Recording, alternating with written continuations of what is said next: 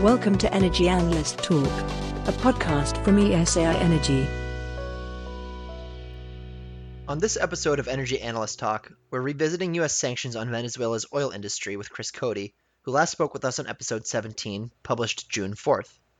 So Chris, when we last spoke a month ago, you mentioned that we were going to see a continuing game of cat and mouse between the U.S. Treasury Department and Venezuela's oil industry, especially around the maritime industry and exports.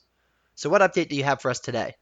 Well, thanks, Jake, for having me back on. So in early June, the U.S. was already sanctioning individual ship captains and ship owners for transporting fuel to Venezuela or for transporting crude out of Venezuela in violation of U.S. sanctions. And they're really getting in the weeds, narrowing things down.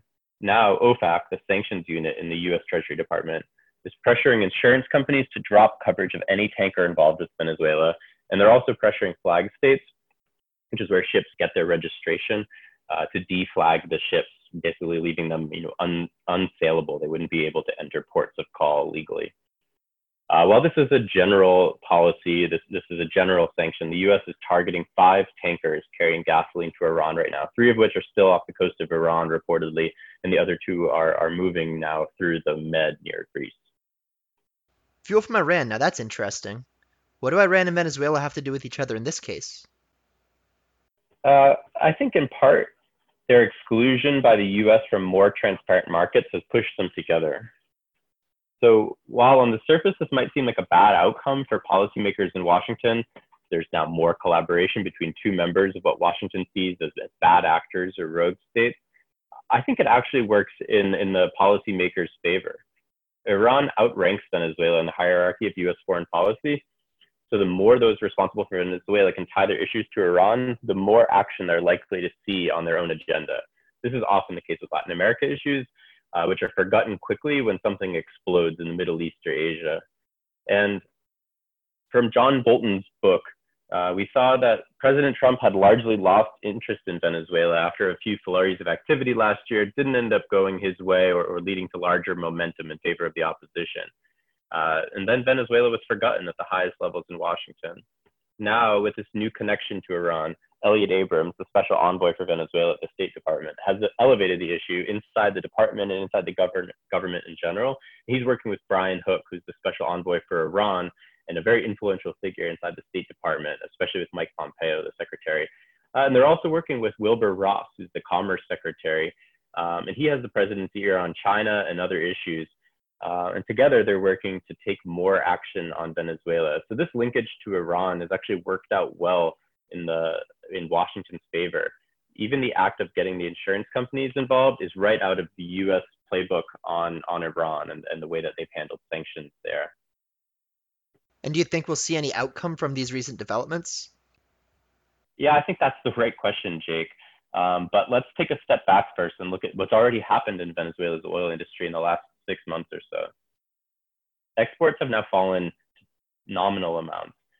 Brian Hook just announced that they reached an all-time low of 70,000 barrels a day recently. Storage tanks are full, and with little to no export outlet, this means PDVSA will now have to shut in more production. We estimate that Venezuela's output will average around 300,000 barrels a day this summer, or only about 40% of the 800,000 barrels a day of production before sanctions began in earnest in May 2019. Sure, we're in a pandemic and a surplus oil environment for now, but Trump's sanctions have had a pronounced effect in reducing Venezuela's oil industry already. So is that the end game Washington's looking for? Zero oil production? Sort of. They want to force Maduro to the table to negotiate a transition of government in Venezuela. To do that, Washington is clamping down on any cash going into Venezuela. They've been more lenient with fuel entering that is paying off debt or is a swap for crude. This is what Mexico's president was getting at when he suggested about a month ago that Mexico could send gasoline to Venezuela for humanitarian reasons. I don't think that this will happen.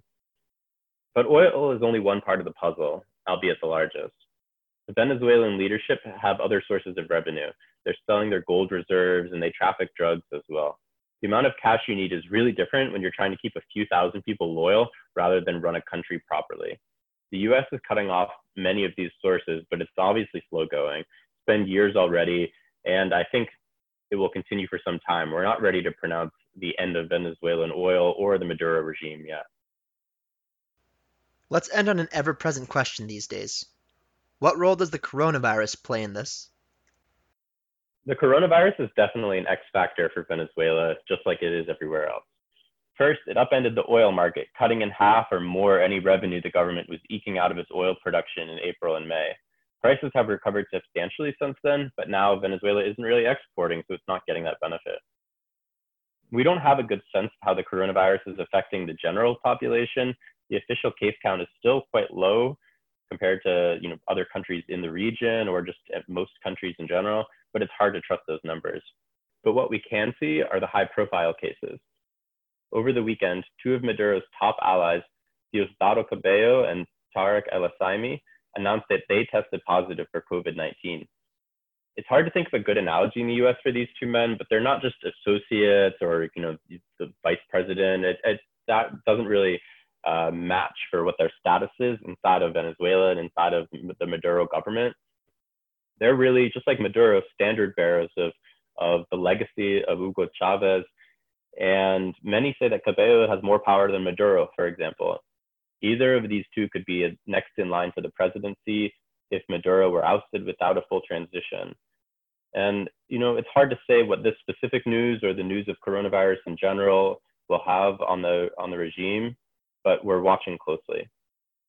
Thanks for the update, Chris. Looking forward to having you back soon. Thanks, Jake. Thank you for joining us on Energy Analyst Talk, a podcast from ESAI Energy.